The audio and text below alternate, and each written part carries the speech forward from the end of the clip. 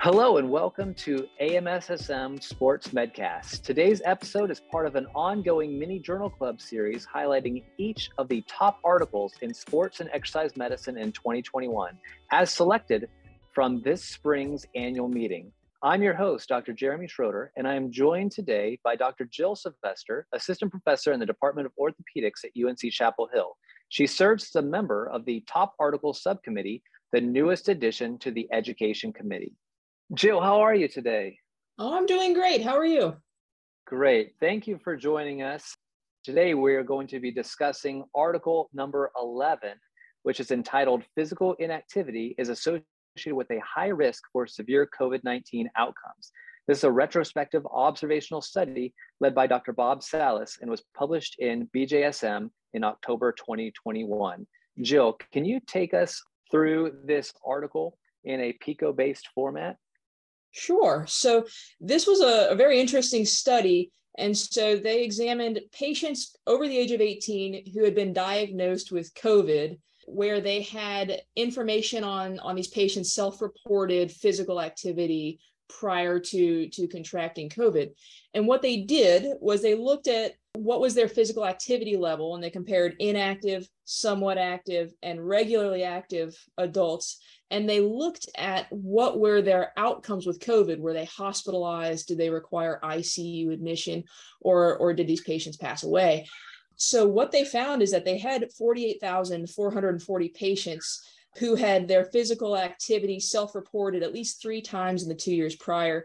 And they said the somewhat active folks were exercising between 11 and 149 minutes. Your inactive were less than 10 minutes a week, and your active group was more than 150 minutes a week, so meeting those ACSM guidelines. And what they found was that those who were inactive as compared to those who were regularly exercising were 2.26 times more likely to be hospitalized from COVID, 1.75 times more likely to have an ICU admission, and 2.5 times more likely to die from COVID. And so when you're looking at your somewhat active group against your regularly exercising group, they were also at higher risk of hospitalization, ICU admission, and death. The very interesting thing for me on this was that when they compared the completely inactive group versus the somewhat active, you still saw a benefit. That somewhat active group was less likely to be hospitalized, have an ICU admission, or die as compared to the inactive group. They also did a multivariable logistic regression analysis where they looked at a bunch of confounders like BMI, age, CKD, history of an organ transplant, smoking status, etc. And when they looked at all these other risk factors, physical inactivity ended up being the number 3 risk for a more complex or adverse outcome with COVID, behind age greater than 60 and history of an organ transplant. So my takeaways for this was that, it's exercise is medicine. It's one more reason why we should be telling our patients to exercise, because it does seem to be quite protective with this very large cohort of people. It is a retrospective observational study and relying on self-reported physical activity, but it had some pretty compelling results.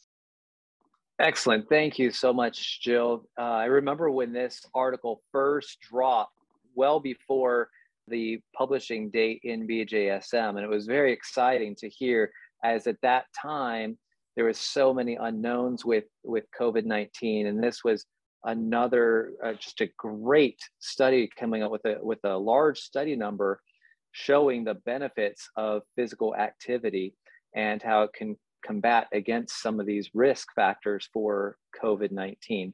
Was there any limitations that you saw in this study? This is a retrospective and observational study. So with that type of study, you can't really assign a causation effect. You can just kind of look at trends and look at relationships. Patients enrolled in the study were self-reported on their physical activity, so you couldn't necessarily confirm how much people were exercising. But overall, when you're looking at the number of people who were studied, and the outcomes, the limitations of the study were pretty small in comparison to the outcomes. Great. And how does this stay strong today as you counsel your patients? Personally, it's just another feather in the cap for me of exercise as medicine. So when I'm talking to patients, we talk about motion is lotion with osteoarthritis, and talk about how it affects blood sugar levels, or in pregnancy, how exercise lowers the risk of LGA or SGA babies. I mean, it's just another point to emphasize to patients where you're trying to get buy-in about the importance of exercise. It's just another tool in the toolbox to say, hey, this is something we should be doing for a multitude of reasons. I would like to thank Dr. Jill Sylvester from the AMSSM Top Articles Subcommittee. Links to this article can be found in our podcast show notes. I'd also like to thank you, the listener. I hope you have found this time valuable, and if so, please like, subscribe, and leave a quality 5-star review on your preferred listening platform. I hope you'll join us again soon for the next edition of the AMSSM Sports Medcast. The views expressed are theirs alone and do not represent the official policy or position of the AMSSM, UNC Chapel Hill, the U.S. Army, Department of Defense, or the U.S. government.